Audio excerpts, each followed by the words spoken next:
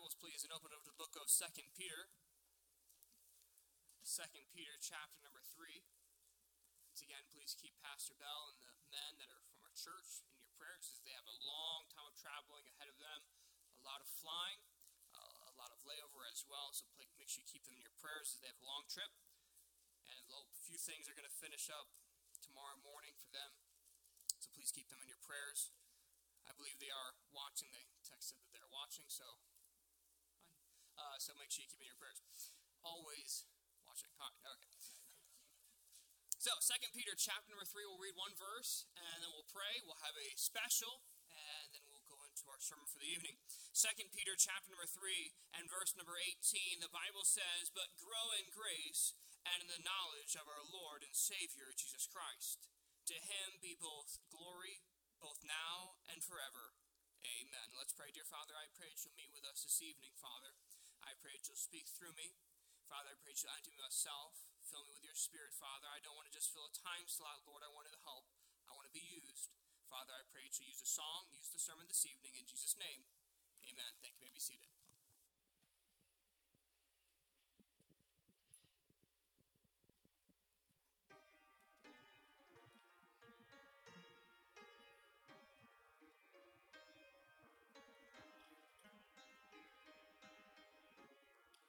I feel the touch of hands so kind and tender. They're leading me in paths that I must trod. I have no fear, for Jesus walks beside me. For I'm sheltered in the arms of God. So let the storms rage high, the dark clouds rise, they won't worry me, for I'm sheltered safe within the arms of God. He walks with me, and naught of earth can harm me, for I'm sheltered in the arms of God.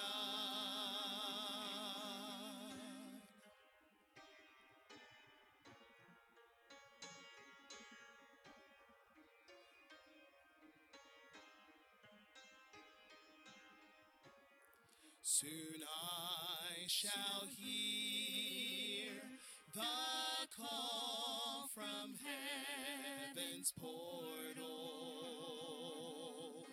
Come home, my child, it's the last mile you must trod. I'll fall asleep and wake in God's new heaven, sheltered safe within the arms of God. So let the storms rage high, the dark clouds rise, they won't worry me, for I'm sheltered safe within the arms of God. He walks with me, and naught of earth can harm me, for I'm sheltered in the arms of God. So let storms rage high, the dark clouds rise, they won't worry me, for I'm sheltered safe within the arms of God. He walks with me, and not of earth can harm me, for I'm sheltered in the arms of God, for I'm sheltered in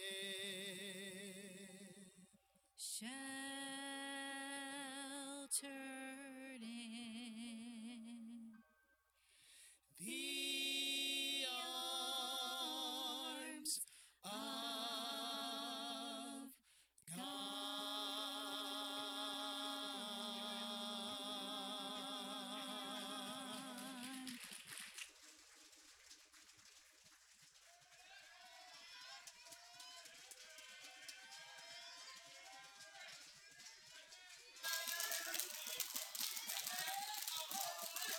You may be seated. 2 Peter chapter 3, verse number 18, the Bible says, "But grow in grace and the knowledge of our Lord and Savior Jesus Christ.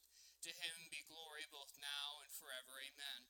I want to give you two analogies before we jump into the service. I want you to be in the same thought process I am. I have one for the younger folks, and then one for those that are mature. Amen. Praise God. For the younger folks, video games. Speak on your level here. You ready?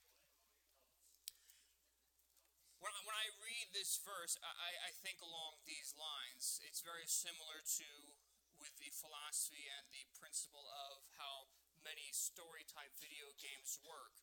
Okay, you start off with very little, whatever, all the jazz and things that whatever game you're playing.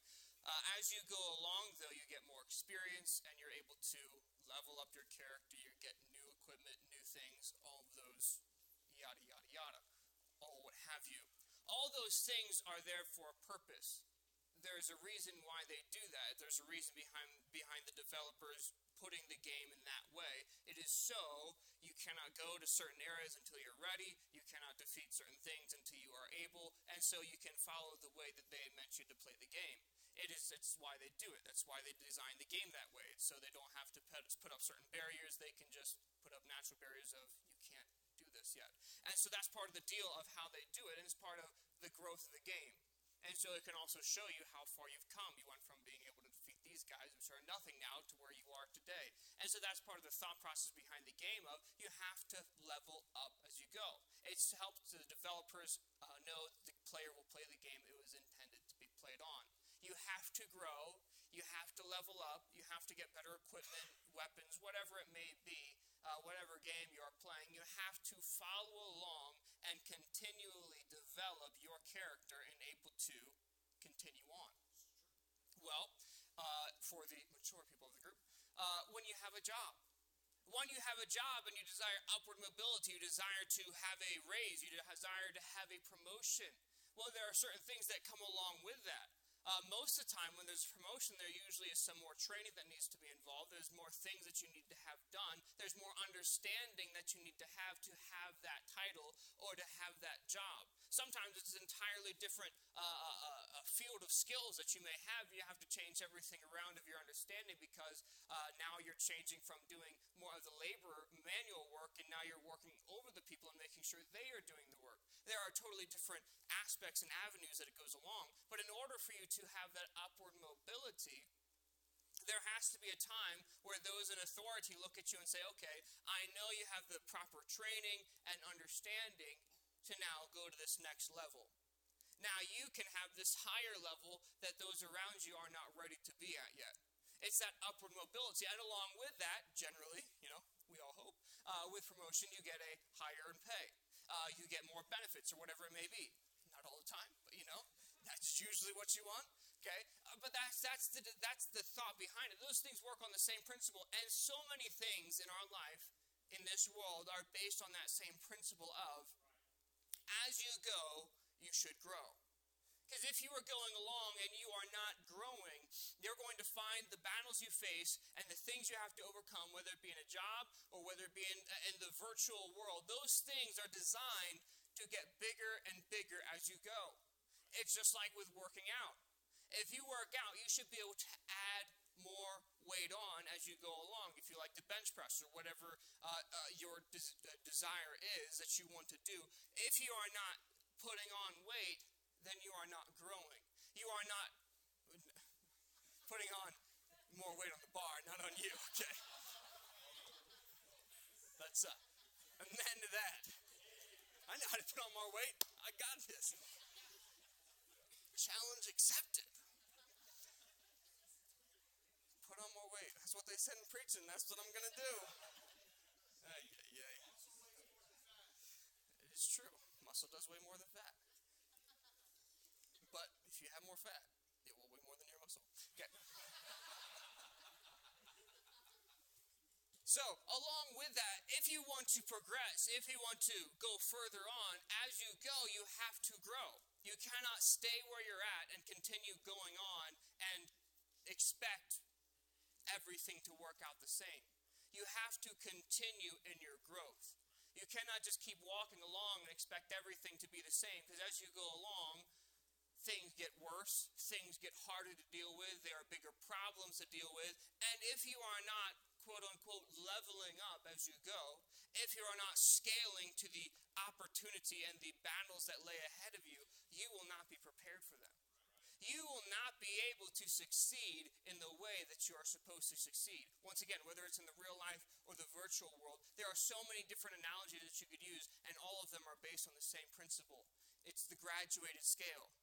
It's made, once again, just like in schooling. Okay, in schooling, with kindergarten, you don't start out with algebra, geometry, calculus, all those things with the kindergartners, okay? That won't work, all right? It doesn't work that way. There has to be a graduated scale. They have to take on what they are ready for. What they are academically and mentally ready for is where they belong. And as they grow, each year should add new challenges. Each year should add new opportunities for them to grow, for them to learn. Same thing in life. When you stop learning, when you stop growing, you are dying. You're going in the opposite direction. You're either growing and going up, or you're going down. There is no in the middle. You're either going up or going down. It's your choice. You can either be constantly trying to better yourself and grow, or you'll be steadily going down, because as you go on the road, as you keep on progressing forward in life, things get bigger, things get harder to deal with, things get more and more complicated and more of a challenge to overcome. So if you are not leveling up and growing as you go along, you will find yourself falling behind where you should be at. The Christian life is set up by God in the same way. The longer you walk with God, the longer you are a Christian, the more God is expecting from you. The more God looks at you and says, okay, we've been on the road a while, it's time for the next level. It's time for you to take the next step. It's time for you to be able to take on that next giant that I have in front of you. I think you're ready for it.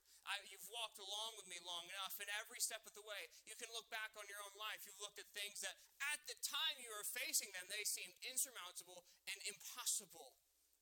But now when you look back at them, that's just an everyday deal now. I remember going, looking back at some of my high school days, when I went to high school and I worked the job and all those things, and I thought, man, this is hard. And then I went to college, and I'm like, this is really hard. And then I look back on that, I'm like, can I go back to that? That'd be nice. And all those different things. It's how life works. As you grow, you should be able to take on more. Because if you are not able to, then that means you're going in the wrong direction. That means you are getting weaker. If you're not able to keep growing and keep putting on more and being able to keep taking on and keep success going forward, then that means you're going in the wrong direction.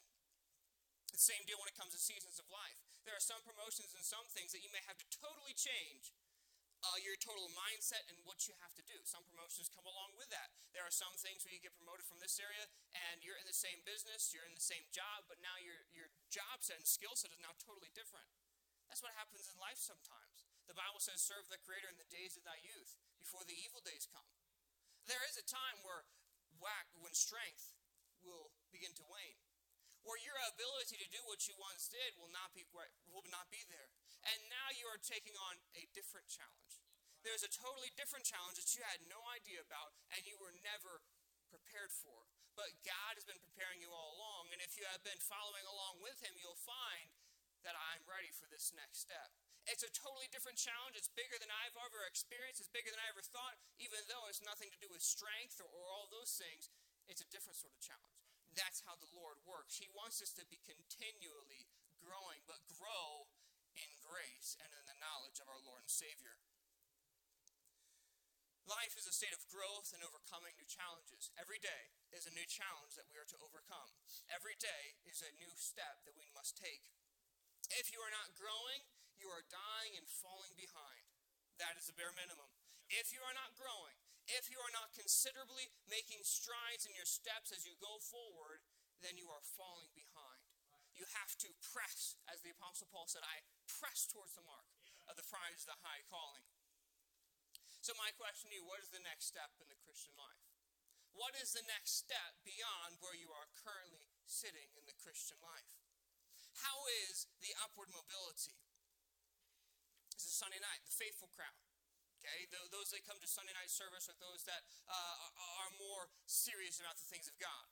You don't just come on Sunday morning. You know you should be in church. You know the Bible says, forsake not the assembly of themselves together. You understand these things, and you have taken that upon yourself to say, I am going to do what is right.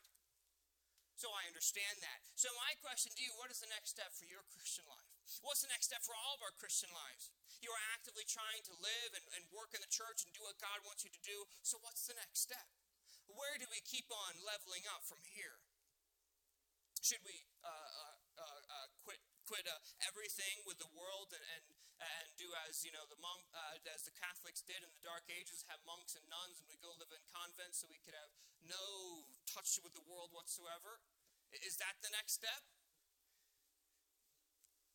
No. Okay. No, it's not.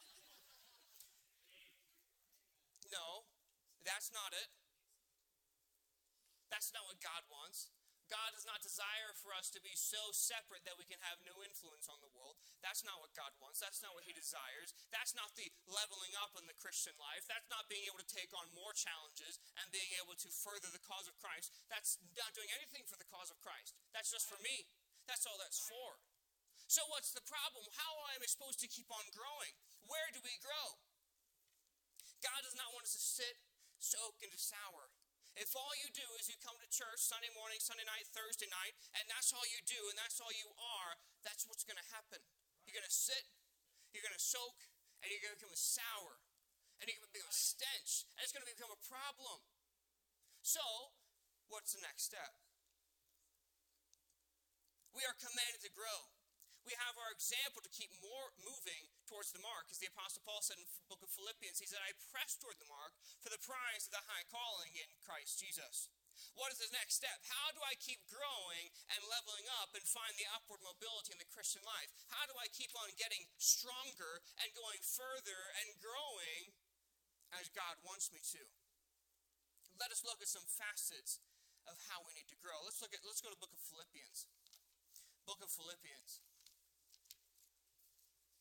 Once again, this is the Sunday night crowd. This is the faithful crowd.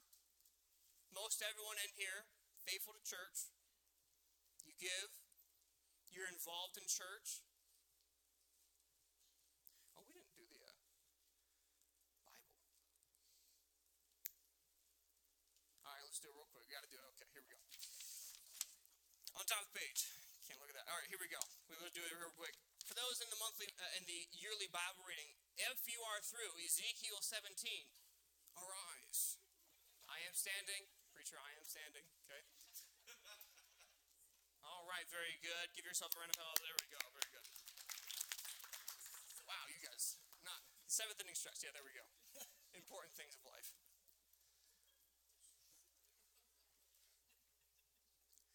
Most everyone in here, you're faithful to church. You do what's right. You try to please God with your life. You're trying to make sure that you have a daily walk with the Lord. daily reading your Bible, daily praying, giving to the church, being involved in the church. You're involved in ministries, bus ministries, choir, soul winning, the important things that God, yes, does want you to do. So my question is, where does the level up? How are you supposed to keep on growing? If that is where you're at in your Christian life, where do you go from there? I go to church. I give. I'm involved in the church. I do what God wants me to do. So where do I go from there? How do I keep on growing? What more is there to do? How do I, quote unquote, level up in Christianity? Philippians chapter number 2 and verse number 5. Philippians chapter number 2 and verse number 5. This is how the steady Christian, the stable Christian, the one that is growing in the Lord, this is how you continue growing. Philippians chapter 2 and verse number 5, the Bible says, "Let this mind be in you, which was also in Christ Jesus." The next step for every Christian, especially for that Christian that is faithful to church, they're doing everything that they know God wants them to do. They give to the church. They're faithful to church. They have a daily walk with the Lord. They pray. They talk with the Lord. They read their Bible. They go soul winning. They're involved in church ministries. All those things. Yes, those are good. Those are right. And you should be doing them. But what's the next step? How do I continue my upward mobility? How do I continue my growth so I know as the days go on, I don't fall behind and become weak? How do I know I'm continuing on? Well, here it is. Philippians 2:5. "Let this mind be in you, which was also in Christ Jesus." The mind of Christ. We need to change our minds to thinking in the way of Christ. We don't have to change your mind to do what God wants you to do. You don't have to change your mind to go to church. You don't have to change your mind to go soul winning and to give and all those things. You have to bend, but you don't have to truly change your mind. But the true step of Christianity, the next step of leveling up in the next level and going on and becoming stronger in Christ is changing your mind for the mind of Christ. So let's look today, what is the mind of Christ? What is the mind of Christ? We're going to go all through the Bible today and looking at what does the Bible say, what our minds should be. So first off, let's go to Nehemiah chapter 4. Nehemiah chapter 4, we're going to do a lot of Bible flipping today. We're looking at what is the mind of Christ? What does the Bible teach about having the proper mind? What was the mind of Christ? What is the mind that the Bible teaches us to have? The book of Nehemiah chapter number 4. Nehemiah chapter number 4. We'll read one verse in verse number 6. Nehemiah chapter number 4 and verse number 6. The Bible says, Nehemiah chapter number 4, verse number 6, "So built we the wall, and all the wall was joined together unto half thereof, for the people had a mind to work." First thing that our mind needs to be in accordance with what the Bible has and what Christ's mind is a mind to work. Do you have a mind to work? Despite great opposition from the enemies, they had enemies round about them in Jerusalem. Sanballat, Tobiah, Geshem, all these men were raising up their followers after them, trying to get them to fail, trying to get them to falter. That's what they were trying to do. They would mock, they would slander, they tried to trick them into traps over and over and over again. Sounds very familiar to the day in life that we live in. There are so many enemies all around that hate God, that hate the church, that want nothing to do with it. But that does not change your mindset. Our mindset should always be to work. We have a mind to work. And because they had a mind to work, despite their opposition, despite the attack and the enemies they had to face, they were able to rebuild the walls of Jerusalem. They were able to rebuild the walls because they had a mind to work. They set their mind on the prize of, we're going to have these walls rebuilt, no matter how hard it may be. And they would even have to work with the trowel in one hand, building the wall, getting the plaster in there, and the sword in the other, or spear in the other, ready to fight while working, ready to defend while working. They had a mind to work. They were determined to work, familiar to our day and age that we live in. If we have the mind the Bible speaks of, that mind of Christ, it is shown through scriptures, then and only will we have victory and continue on to that next level. continue on in our growth and our strength and our ability to fight and overcome for our God. First off, we have to have a mind to work. Next, Isaiah chapter number 26. Nehemiah 4:6, a mind to work. Isaiah chapter number 26 and verse number 3. What is the next thing that we need to have in our mind? To have our mind in tune with Christ. To have, as Philippians said, as Paul said to the people of Philippi, let this mind be in you, which was also in Christ Jesus. What is the mind of Christ? We need to change our minds to the mind that the Bible desires for us to have. In Isaiah chapter number 26 and verse number 3, the Bible says, thou wilt keep him in perfect peace. Who? Whose mind is stayed on thee, because he trusteth in thee. We learned about it this morning with Jesus Christ. Jesus Christ was able to sleep during the storm because he had perfect trust in his Father. His mind was stayed on God. The next thing that we need in our mind is not only a mind to work, that's very important, but a mind to work is just a mind to work. Some of the most wealthy and wicked men in the world have a mind to work. That's a good thing. That's an important thing. Every Christian should have a mind to work, but if that's all you have, you're running in a fleshly race. You're running a spiritual race in a fleshly style, and it will not last. You may look good for a while, but you'll be a flash in the pan, and eventually it'll fizzle out. Because you're trying to run a spiritual race with fleshly power. A mind to work, you need to have it, but the mind to work will only take you so far. You need a mind that is stayed on God. A mind that is set on its determination of, I'm going to work, but I'm going to make sure my mind, my prize, is set where it's supposed to be. My sights are set on God, and I will not remove it from him. Because God made a promise. Thou wilt keep him in perfect peace. God said, I will keep you in perfect peace. Peace be still, like a sea of glass. He said, I will keep them in perfect peace. Who? Whose mind is stayed on thee. I keep my mind on God. God made me a promise. If I keep God in the forefront of my mind, God says, I will keep you in perfect peace. No matter what the storms, he didn't say there won't be storms. He said, I'll keep you in perfect peace. He's basically saying, while the storms are raging on, you'll be able to be like Peter and walk on the waves. As long as your mind is stayed on me. But the moment you take your mind off of me and look at the waves and the wind and all that's around you, straight down.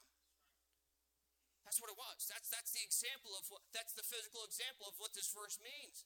You keep your mind on Jesus Christ, Peter, you'll be able to walk all the way to him. No matter what's going on, you have perfect peace. You're walking on water that's raging and going crazy. But as long as you keep your mind on Christ, everything's okay.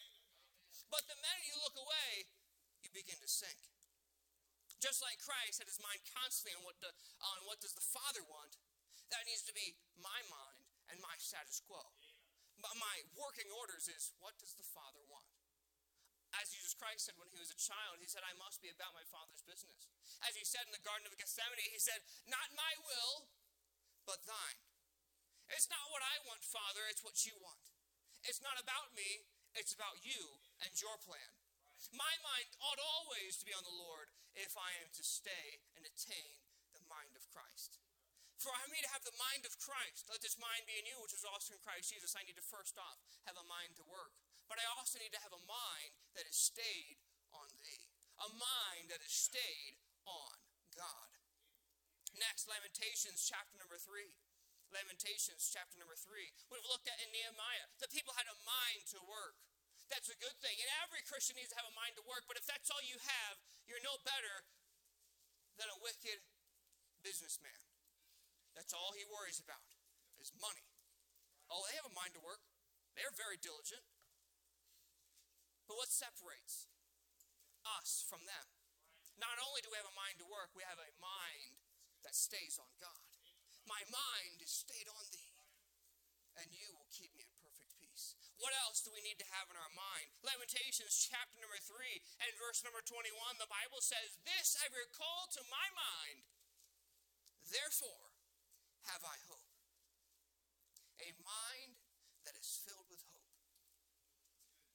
And not hope as we think of it. Hope, in this instance, when the Bible speaks of hope, is an earnest expectation. It's a belief.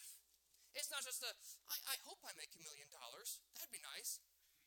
We very flippantly use the word hope in our day and age, but hope in this time meant something very strong. He didn't say, I hope in something unless you truly believed that thing. And the Bible says, set your hope in God. That's a strong, firm foundation that I'm setting in my God, that he will protect me and keep me. This I recall to my mind. Therefore, have I hope. We need to have a mind to work, a mind that's stayed on God, but a mind that is filled with hope. Now, question, how do I have hope in a world that is so hopeless? Let's be honest, we live in a hopeless world. Absolutely hopeless. There is no hope. We live in a world that they all their pleasure from sin. All their desires from their own flesh. There is no hope in that. There's pleasure in sin, but for a season. That's not just for the Christian, that's for everybody. That's why evil seducers wax worse and worse, is because they have their pleasure and then the pleasure wears off, so I need to go deeper. And they have their pleasure and then it wears off, so I need to go deeper. That's why you wax worse and worse, because there is no end. It's the bottomless pit that keeps on going and going and going. So how do we find hope? How do I set my mind in a hopeful place in such a hopeless world? Well, let's continue reading. Lamentations chapter 3, verse number 22. Here's how I can have hope. How do I have hope in this hopeless world? This gives me the antidote. This gives me the remedy to how I can have hope in such a hopeless world. Lamentations 3:22. It is of the Lord's mercies that we are not consumed, because his compassions fail not. I can have hope because God's compassions, they fail not. They will never end. They fail not. Amen. They are a promise of God that they will continually be there day in and day out. His compassion, not my compassion, not man's compassion, no, the compassion of the Almighty God that sent his own Son, that compassion. Not compassion on a worldly, sinful, wicked, fallen human being. That compassion isn't worth anything. This is compassion from the Almighty, from the merciful one, from the just God, that compassion. And he says, my compassions, they fail not. I can have hope because his compassions fail not. Let's get to verse number 23. How else can I have hope in this lost and dying, sin-sick, and hopeless world? Well, verse number 23 says, they are new every morning. Great is thy faithfulness. I can have hope because God's compassions fail not. They are new every morning, and God is the great faithful one. Great is thy faithfulness. I can have hope because God's faithfulness is great. Nothing to do with me, nothing to do with my life. It's all to do with God. I can only have hope because of who God is. His compassions fail not. His faithfulness is great. Verse number 24, the Lord is my portion, saith my soul. Therefore will I hope in him. I can have hope because God is my portion. The one that owns a cattle on 1,000 hills. The one that is the Almighty, the King of Kings, the Lord of Lords, the ruler of the universe. That is my God. And he said, I'm your portion. I am your portion. I can have hope because the Lord is my portion. I can have hope in a hopeless world because his compassions fail not. They're new every morning. I can have hope because his faithfulness is great. I can have hope because the Lord is my portion. I can have hope because in verse 25 to 27, the Lord is good unto them that wait for him, to the soul that seeketh him. It is good that a man should both hope and quietly wait for the salvation of the Lord. It is good for a man that he bear the yoke in his youth. See, we receive hope when we learn to sit and wait on the Lord. The Bible says to wait on the Lord, and he will renew thy strength. He will give you wings as eagles. That's what God's remedy is. He says, you wait on me, and I'll fix the problem. But you wait on me, I'll give you the hope you need. Wait on the Lord. Sit and wait on the Lord. Bear our yoke and burden in our youth, and learn the strength God is trying to give us. That's how we have hope. We have hope because of God. Because of what God is trying to do, because of what God is trying to teach. That is why I can have hope in such a hopeless world. I am to have the mind of Christ. How do I keep on leveling up? How do I go beyond just being a Christian that goes to church, that reads my Bibles and pray, and I do work in the church? How can I keep on growing? Well, you grow by attaining the mind of Christ. Learning to train myself to think in the way that the Messiah thought, that the Savior thought. Verse number 36 in Lamentations, to subvert a man in his cause, the Lord approveth not. Last thing in what you need to have hope. If you're causing to subvert a man in his cause, you're trying to cause people to swerve and to have problems in their life, God says, don't even bother. You won't have hope. See, there's a bunch of things to remind us about, but then there's also a condemnation. Don't subvert a man in his cause. Do not. To subvert a man in his cause, the Lord approveth not. It doesn't say specifically what it is. It just says to subvert a man in his cause. God says if someone is busy doing something, you have no business. I do not approve of you subverting him. I do not approve of you undermining him and trying to mess him up. God says the Lord approveth not. You want to have hope in your life, you best follow what God wants you to do. You best be a shining beacon of what God has for you. Do not subvert a man. So I need to have a mind to work, to have the mind of Christ. But not only that, I need to have a mind that stayed on God, just like Jesus Christ had in his life here on earth. As he sat in the storms of life, he had a mind that was stayed on thee, a mind that was stayed on God. Not only that, we need to have a mind that is filled with hope. If I'm to have this mind of Christ and to continue leveling up in my Christian life so I can be greatly used of God, more used of God than I am today, I need to attain the mind of Christ. A mind to work, a mind stayed on God, a mind filled with hope. 2 Peter chapter 3 and verse 1. Let's go there. 2 Peter 3 verse 1.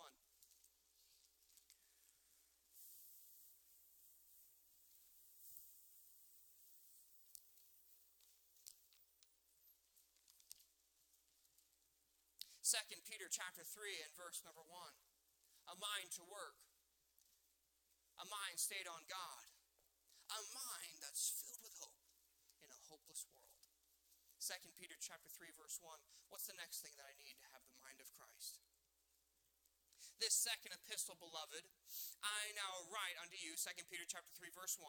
This second epistle, beloved, I now write unto you, in both which I stir up your pure minds by way of remembrance.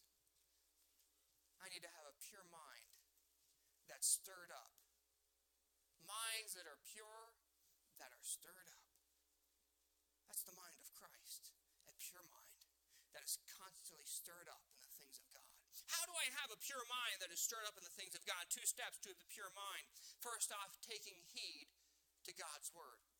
I can only have a pure mind if I am listening and following God's word. There is no way I can have a pure mind if I'm not following God's word, if I'm not constantly applying it to my life. 2 steps to pure mind, taking heed to God's word. Secondly, by keeping filthy, sinful rubbish out of my mind. The psalmist said, I will set no wicked thing before my eyes. Because he had an understanding. He said, I know if I allow it to get into my mind will turn against me. My mind will fight against me because my mind has a fleshly desire just like I do. My mind has a desire to think and to dwell on things that are wicked and things that are wrong. So I need to protect it. So it's an easier fight to win when there's less rubbish and filth in here. If there's less inside, there's less to fight. So I need to have a pure mind. Well, I have a pure mind first and foremost. Submit yourself to God. Then resist the devil. See, too many of us are trying to resist the devil without submitting to God. We're trying to do it in our mind to work, in our own fleshly ability. I can do it. I can gain the victory. You have no idea who you are fighting then. If you think you can go one-on-one, mano a mano with the devil, you've got another thing coming. We need to have a pure mind. Taking heed to God's word. Submit yourselves, therefore, to God. Then resist the devil. Then we keep the filthy rubbish out of your mind. Do not give place to the devil. Every time you allow some wicked thing, whether through your eyes or through your ears, into your mind, that's more rubbish the devil can use later on. Who can snag up and say, hey, remember this? And now you have to fight against it for the rest of your life. Because you let it there. And that's why the psalmist understood. He says, I will set no wicked thing before mine eyes. Because he already knew. He says, if I put it in there, I'll have to fight with it for the rest of my life. The devil can bring it up whenever he wants. pure mind. The mind of Christ is a mind that is pure. But not only pure, it's a mind that is also stirred up. A mind that is stirred up. How do we have stirred up mind? The Bible says David encouraged himself in the Lord. Well, you need moments and times to remember to encourage yourself in the Lord. So, some ways to make sure that you can have a mind that can be easily stirred up. Be active in a fire damnation, sin rebuking, soul winning, Christ and God honoring church. That's how you have a stirred up mind. That's how you have the mind that can be stayed on God, is because you have a mind that's constantly being challenged and constantly being stirred up. That's what the Apostle Peter said. He says, I am trying to stir up your pure minds by way of remembrance. I'm trying to bring things up so you can remember who you are. So you can remember who bought you. That's what we need. We need a mind that is stayed on God. David encouraged himself in the Lord. David was able to say, I'm in a bad place right now. I'm not where I should be. I'm having a hard time. But I remember what God has done for me before, and he'll do it to me again. He'll do it for me again. So I can, see, that's when we know we've really started to move on in our life, is when we can encourage ourselves in the Lord. Just imagine the walk that David had to have with his God. He didn't need another man to come along to say, hey, remember when this happened? Remember when that happened? He could remind himself. It's such a powerful thing. Because we often are way too sinful and way too self-centered to think of the good things of the Lord. Because when we're down in the dumps and down in the mouth, all we can think about is me and my problems and the things that I have to face. But God is trying to get us to the place of a stirred up mind that is pure. A pure mind isn't about me. A pure mind is about what God wants, what God desires. A pure mind that is stayed on God. If you desire to not stagnate and begin to putrefy, to sit, soak, and shower, you begin to putrefy, stink. You need to have a stirred up mind. Things that are settled. A body of water that has no outlet, that just sits, begins to stagnate and begins to putrefy and stink. And it's a disgusting place to be. You don't even want to touch it. All the algae and things that are in there, all the problems that water has, you want nothing to do with it. Same thing happens to a Christian and your mind. If your mind is not stirred up by the things of God. You don't get stirred up if you're not in church. You don't get stirred up if your mind isn't stayed on God. And then your mind begins to stagnate and putrefy. It begins to stink. Because it's just, the algae begins to grow. And you don't worry about anything. And God is trying to stir up your mind, but I like it nice and calm. But no, there's time where God says, no, I need to stir your mind up. I need to grab your heart and wake you up. God desires for us to have a pure mind that is stirred up in the good things of the Lord. We should have a desire and a goal to be as David was. David encouraged himself in the Lord. To get to the place where even when I have a bad day, even when I have a problem, I can just look at what God has done in my past and say, it'll be okay. It'll be good because the Almighty One, the Holy One of Israel, has my back. And he has it before, and he'll have it again. Our pure minds stirred up by way of remembrance. Next, number 5, a mind to work. A mind stayed on God. A mind filled with hope.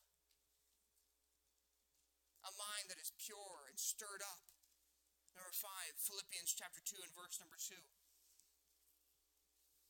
Philippians 2 verse 2. We need to have the mind of Christ. Let this mind, the mind of Christ, be in you. You want to grow up, you want to keep on leveling up in the Christ and the walk with God in your Christianity so you do not fall behind, so God can say, I can still use you, I can still use you, I can still use you. If you desire that, then you need the mind of Christ. What's the next thing? Philippians 2:2. Fulfill ye my joy, that ye be like-minded, having the same love, being of one accord, of one mind. A mind that's in one accord. A church of all places should be a place that the minds of the people are of one accord.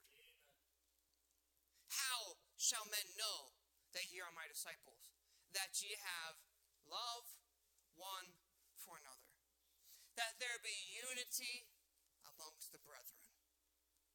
God says there's very few things that are more sweet-smelling savor to me than when I look down at my people and they're getting along in perfect unity. That's what God says. That's what I want to see. That's what makes me happy. That's what makes me joyful. 1 Peter 3:8 says, "Finally be ye all of one mind, having compassion one of another, love as brethren. Be pitiful, be courteous." When believers are not of the same mind, there is division. When there is division, as Jesus Christ said in Matthew 12:25, and Jesus knew their thoughts and said unto them, "Every kingdom divided against itself is brought to desolation, and every city or house divided against itself shall not stand." So if you're not in one accord with the mind of Christ and with the mind of the church, you're causing division. There is division, whether you like it or not, I don't see it that way. It doesn't matter if you see it that way. It doesn't matter. That's like saying, I don't think 2 + 2 is 4. It doesn't matter what you think.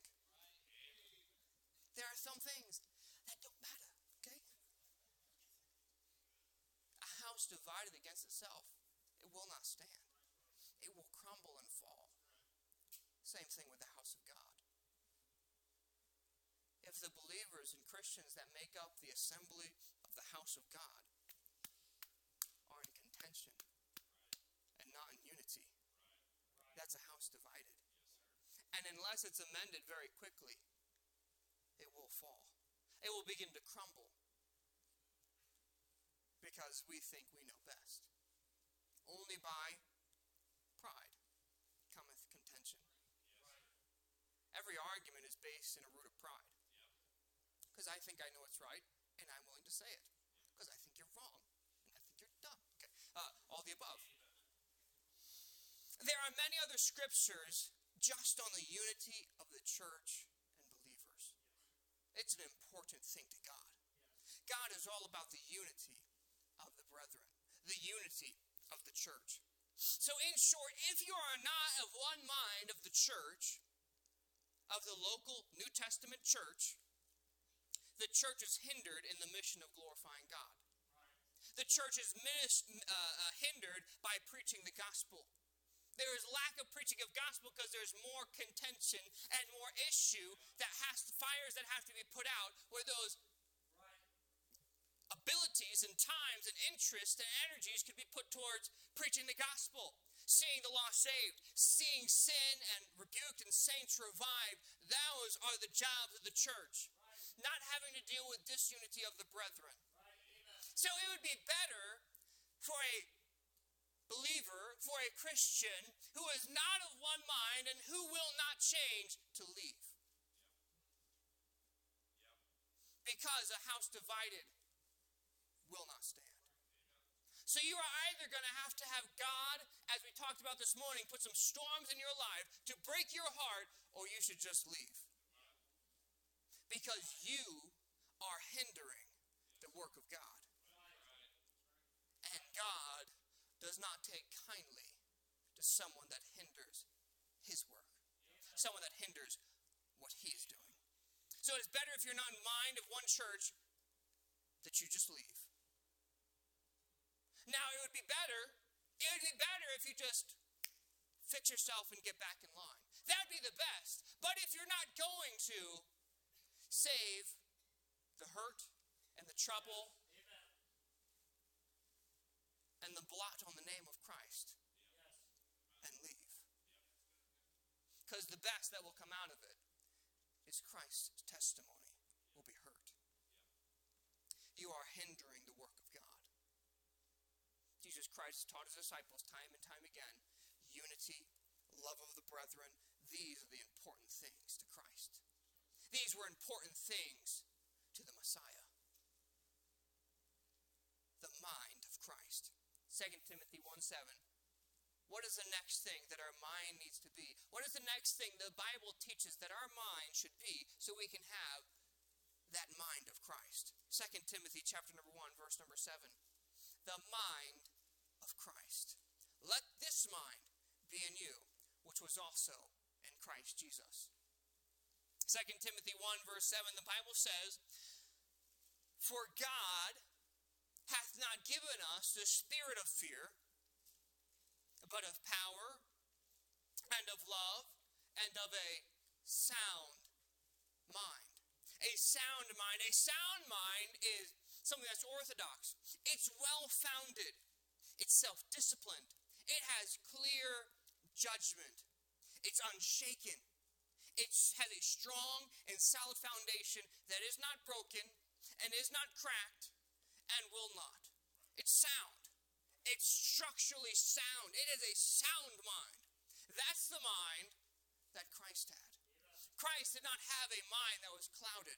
Christ did not have a mind that was not self-disciplined. Christ did not have a mind that was weak and shaky. He had a sound mind.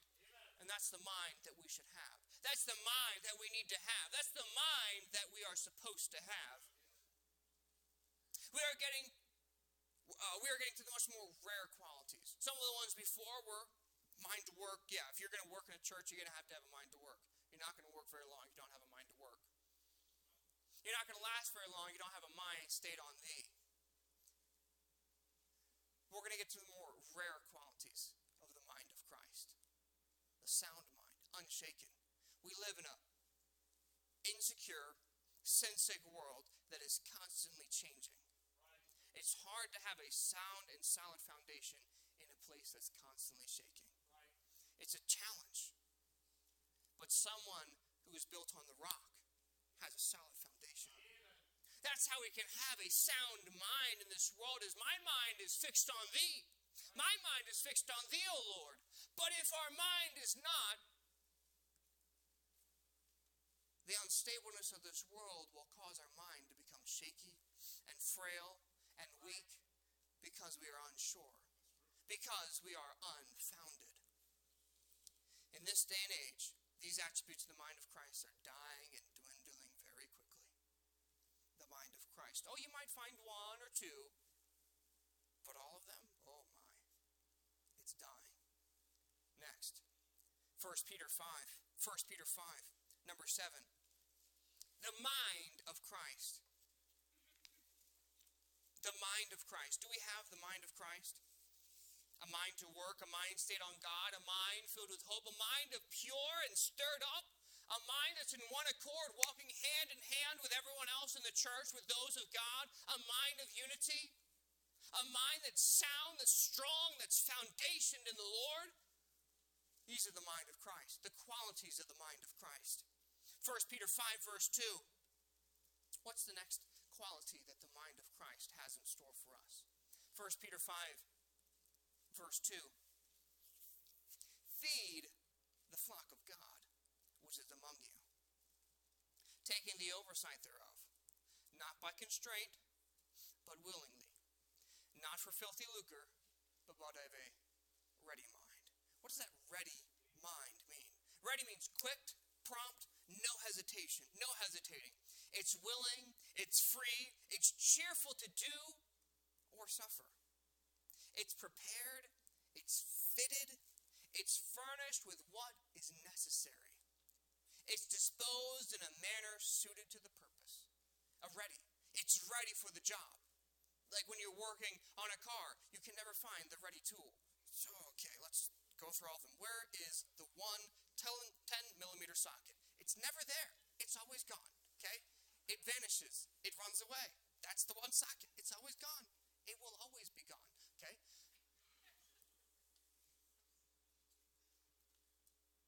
The ready mind is one that's always, it's set for the purpose. Whatever God wants, my mind is ready for it. Whether it be working with children, whether it be teens, whether it be soul winning, whether it be talking to an older person, whether it be talking to someone that has problems in their life, whether it be talking to someone that has battles they have to overcome, my mind is ready. It's set. It's fitted for what needs to be. It's set. It's fitted for the purpose. It's furnished for what's necessary. That's the sound mind. Jesus Christ, whoever he talked to, he always was ready. I have an answer for you, Nicodemus. Or I have an answer for you, woman at the well. Oh, I have an answer for you, little children. It's not for them to come unto me. It didn't matter who he talked to. He had a ready mind. His mind was ready. I can help. Oh, I can help. I know what you need. How do you have that? Well, it has to have a mind that stayed on thee. A mind that's always in the Word of God. You put all these things together, you'll find the next one helps the next one. And the next one helps the next one. And the next one helps the next one. You follow the process and you'll find God is leveling you up for the next deal. God is preparing you for the next battle you have to face. For the next giant you have to overcome. For the next mountain you need to climb. God says, I'm getting you ready. Just follow me. Keep going on, because if you don't, you're going to get to that mountain and you're not going to be able to climb it. Keep following on. Trust me in my training process. Trust me how I'm leveling you up, because if you get to that mountain and you're not ready, it's going to be a bad time. But if you trust me, that mountain will be much easier. I'll still be with you. We'll carry the yoke together. A ready mind. We live in a crazy age of running around like headless chickens, flying our arms around, trying to fanatically do everything that we can. In our business, always be prepared to be used. Christ was always prepared for whatever lay ahead. With joy and cheerfulness. The joy and cheerfulness of Christ. He had a ready mind. How is your mind stacking up, Christian? With all the qualities of the mind of Christ. When we truly be honest with who I am and who he is, there is no comparison. There is no hope. But that's the mercy of God. He says, I'll work with you if you're willing. Romans 12, verse 2. Romans 12, verse 2, I'll just read it here. And be not conformed to this world, but be transformed by the renewing of your mind. What's the next part of our mind that we need? We need a renewed mind. A mind that's renewed in the things of God. God's word and teaching of the Holy Spirit renews and changes our mind. If you are not changing more every day, then you are not growing in Christ. It's a daily process. Every day, I should be seeking for how I can become more like Christ. Every day, my mind should be set on that day, the coming of the Lord Jesus Christ, the judgment seat of Christ, when I give him all my life's works, and it's burned in fire, and the rewards come forth. That day is what should be on my mind every day. When I have the ability to take all the rewards of my life and cast them at Jesus' feet, that's the day that should always be on my mind. And if that is always on my mind, growing in Christ, you'll find it will be much easier. Because I'll be consumed with the thought of I want to give more to my Savior on that day. And I'll be less worried about me on today. And my mind will be more easily stayed on God. How are we doing with a renewed mind? Not a single person that has ever lived has ever attained to Jesus Christ. So therefore, as long as there is breath in your lungs and blood beating through your heart, you have room to grow. You have room for improvement in following after the Christ. So therefore, we should always be changing. Every day, to the utmost, trying to better ourselves for the cause of Christ. A renewed mind. I will not allow my mind to be what it once was. I will constantly be changing my mind more and more to what is of Christ, to what is of God, trying to add more to my mind, trying to add more to who I am so I can be more like Jesus Christ. So I can be more of the mind of Christ. Next, Romans 12, verse 11. The Bible says, not slothful in business, fervent in spirit, serving the Lord. James 5:16 says, confess your faults one to another and pray for one another, that ye may be healed. The effectual, fervent prayer of a righteous man availeth much. We need to have fervent minds. Minds that are hot with passion and desire. Not stagnant and cold. Not just barely burning. You see, that's where many of us are. Where is the fire? Where is the desire? Where is the passion? Where are those that can say, as Jeremiah did in Jeremiah 20, verse 9, then said I will not make mention of him, nor speak his name, nor speak any more in his name, but his word was in my heart as a burning fire, shut up in my bones.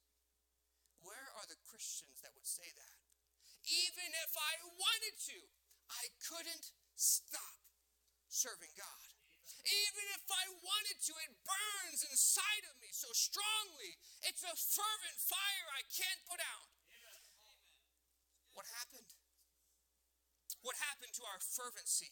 Where are those Christians that have the fire, the fervency of God, the fervency of Spirit, that attitude of fire that I had the boldness of Christ, the boldness to do what is right?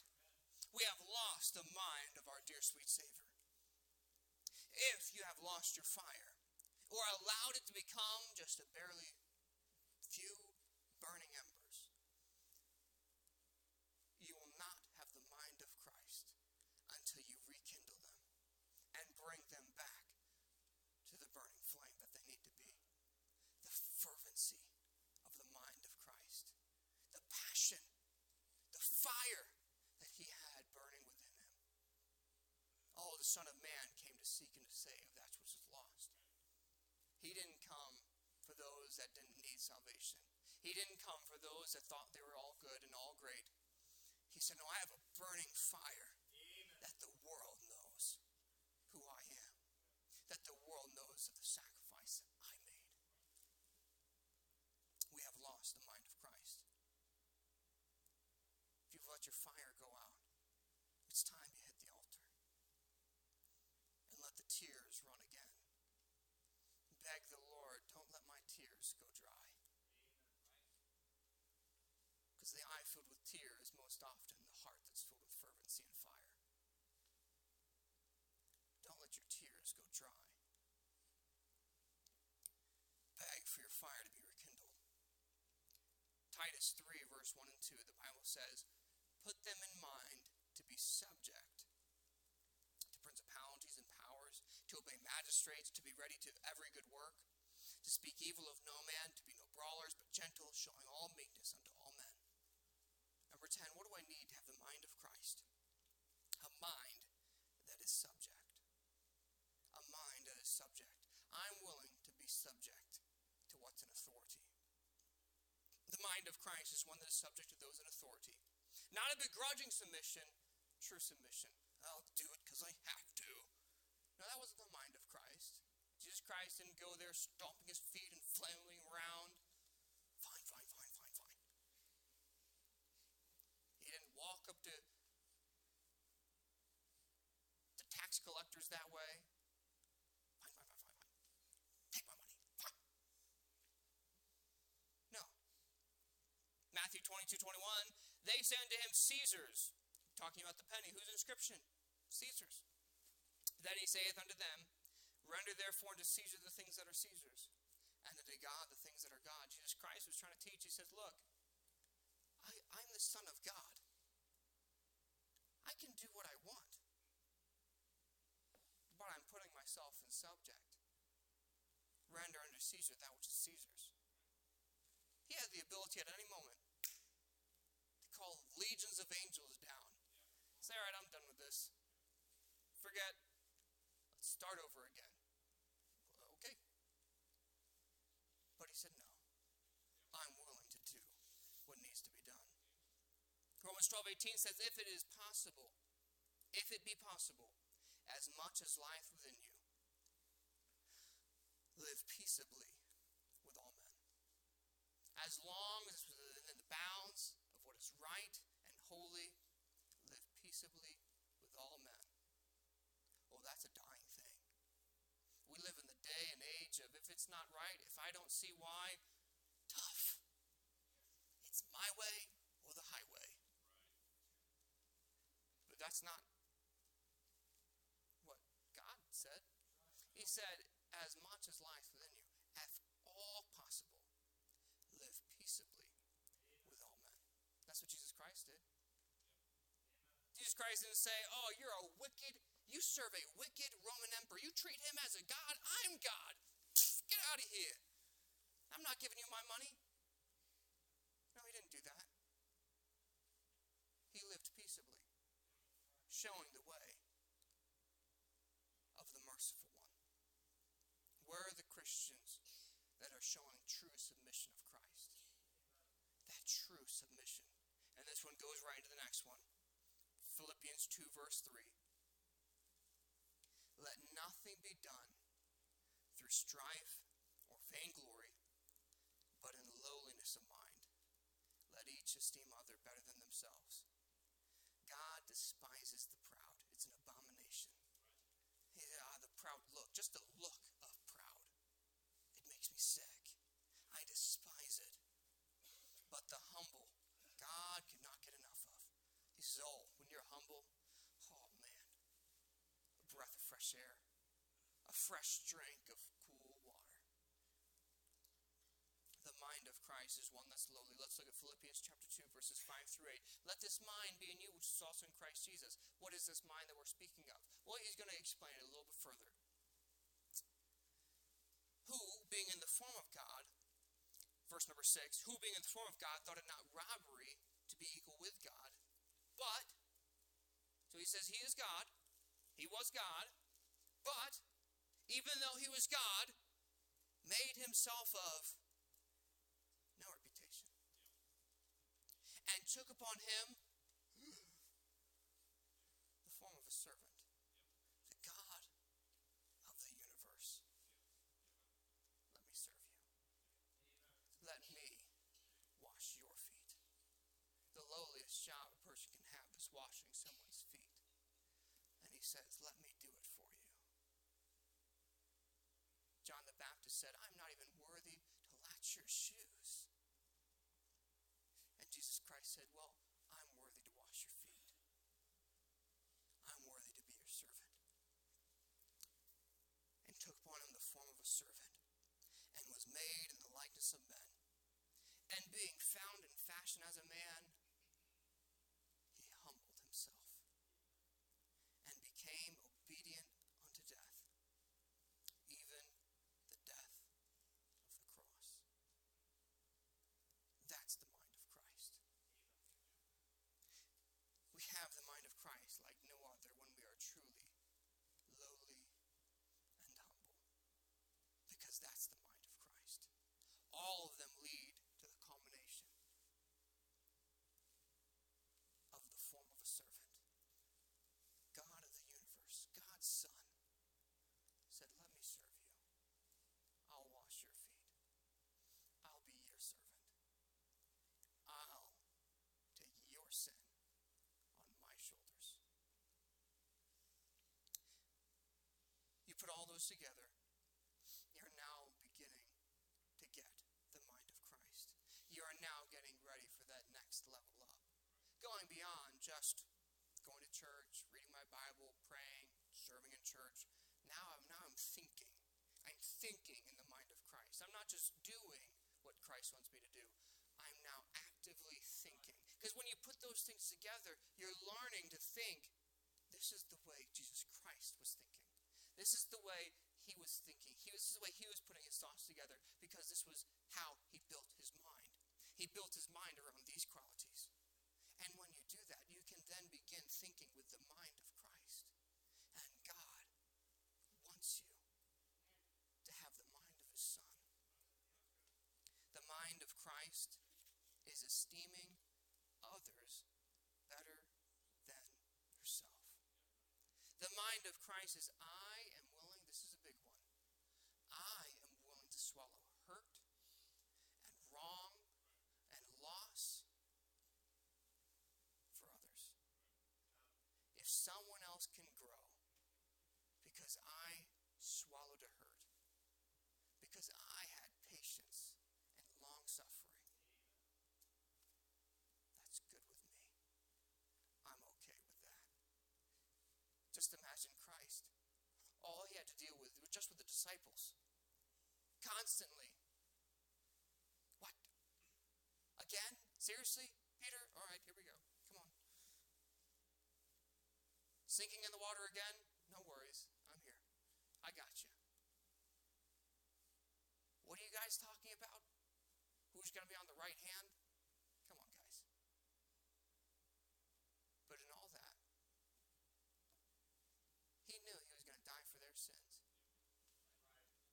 And he still had the patience of a loving father It's okay. Come on. Come on. Just like a parent trying to teach their child to walk. Come on. You can do it. You've got this. Oh, it's going to hurt. Yeah, it's going to hurt. The mind of Christ, even though I have liberty, I will refrain for their sake. Let's go to Romans chapter 14. I could get my just deserts, but for Christ's sake, I have every right. But for Christ's sake, I'll let it go. I'll forget about it and act like it never happened, so you can have a chance to grow. You are truly acquiring the mind of Christ when you're actively thinking about others and how they perceive you. Not for yourself, but how they perceive you because you're an ambassador for the Christ, for the Son of God. I'm not worried about what they think of me. I'm worried about what they think of my Savior because of me. That's the mind of Christ. I want to be everything I should be so others can look at me and perceive that's what Christ is like. Romans chapter 14, verse number 13. Let us not therefore judge one another anymore, but judge this rather, that no man put a stumbling block or an occasion to fall in his brother's way. I know and am persuaded by the Lord Jesus that there is nothing unclean of itself. Basically saying, I know what's wrong and I know what's right. I know what I can eat and it's unclean. It's not unclean. But to him that esteemeth anything to be unclean, to him is unclean. But if thy brother be grieved with thy meat, now walkest thou not charitably. Destroy not him with thy meat, for whom Christ died. Let not then your good be evil spoken of. For the kingdom of God is not meat and drink, but righteousness and peace and joy in the Holy Ghost. For he that in these things serveth Christ is acceptable to God and approved of men. Let us therefore follow after things which make for peace, and things wherewith one may edify another. And here's the crux. For meat destroy not the work of God. All things indeed are pure. Basically saying, it's okay. You can eat the meat. But it is evil for that man who eateth with offense. Paul is trying to teach this is the next level of Christianity. This is the big boy Christianity. This is how to mature in your Christian life. I have every right. I can do this. There's nothing wrong with me doing this. Whatever it may be. Fill in the blank. But if I do, I may cause some that walk behind me to err. I will not allow that to happen for my Christ. All the things Christ could have done with his power and his ability, but he said no. I want them to learn and to grow. That's the mind of Christ. I want to make sure you keep growing. So if that means I have to put away things that I love and that I really like, but for your benefit, so you don't stumble and fall,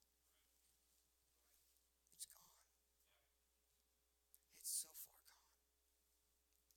I'll never think of it again. That's the mind of Christ. I will take hurt and sacrifice because I want to make sure nothing causes any occasion against my Savior. What is the mind of Christ? Colossians 1:18b.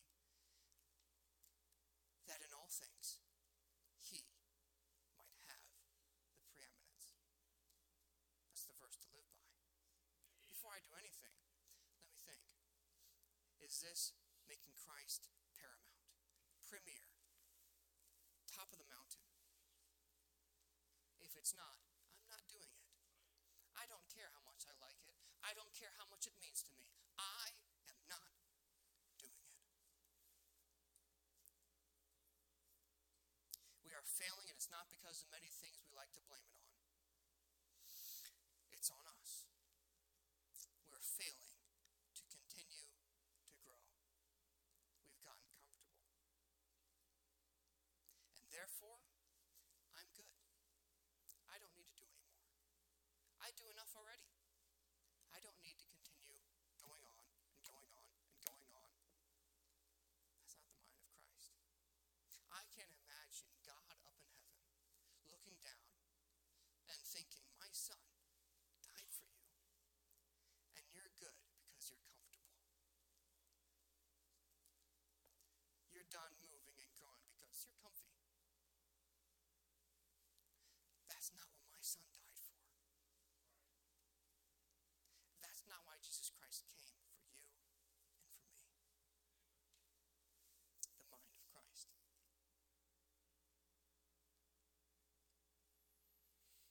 The altar should always be filled, because there's always something I have to work on. There's always, the biggest room for improvement in my life is the room for improvement. I always need to keep growing. The minute I think I've arrived, I am so far from arrivals. I'm in departures. The mind of Christ. I will actively take on hurt if it means someone will be growing in the Lord.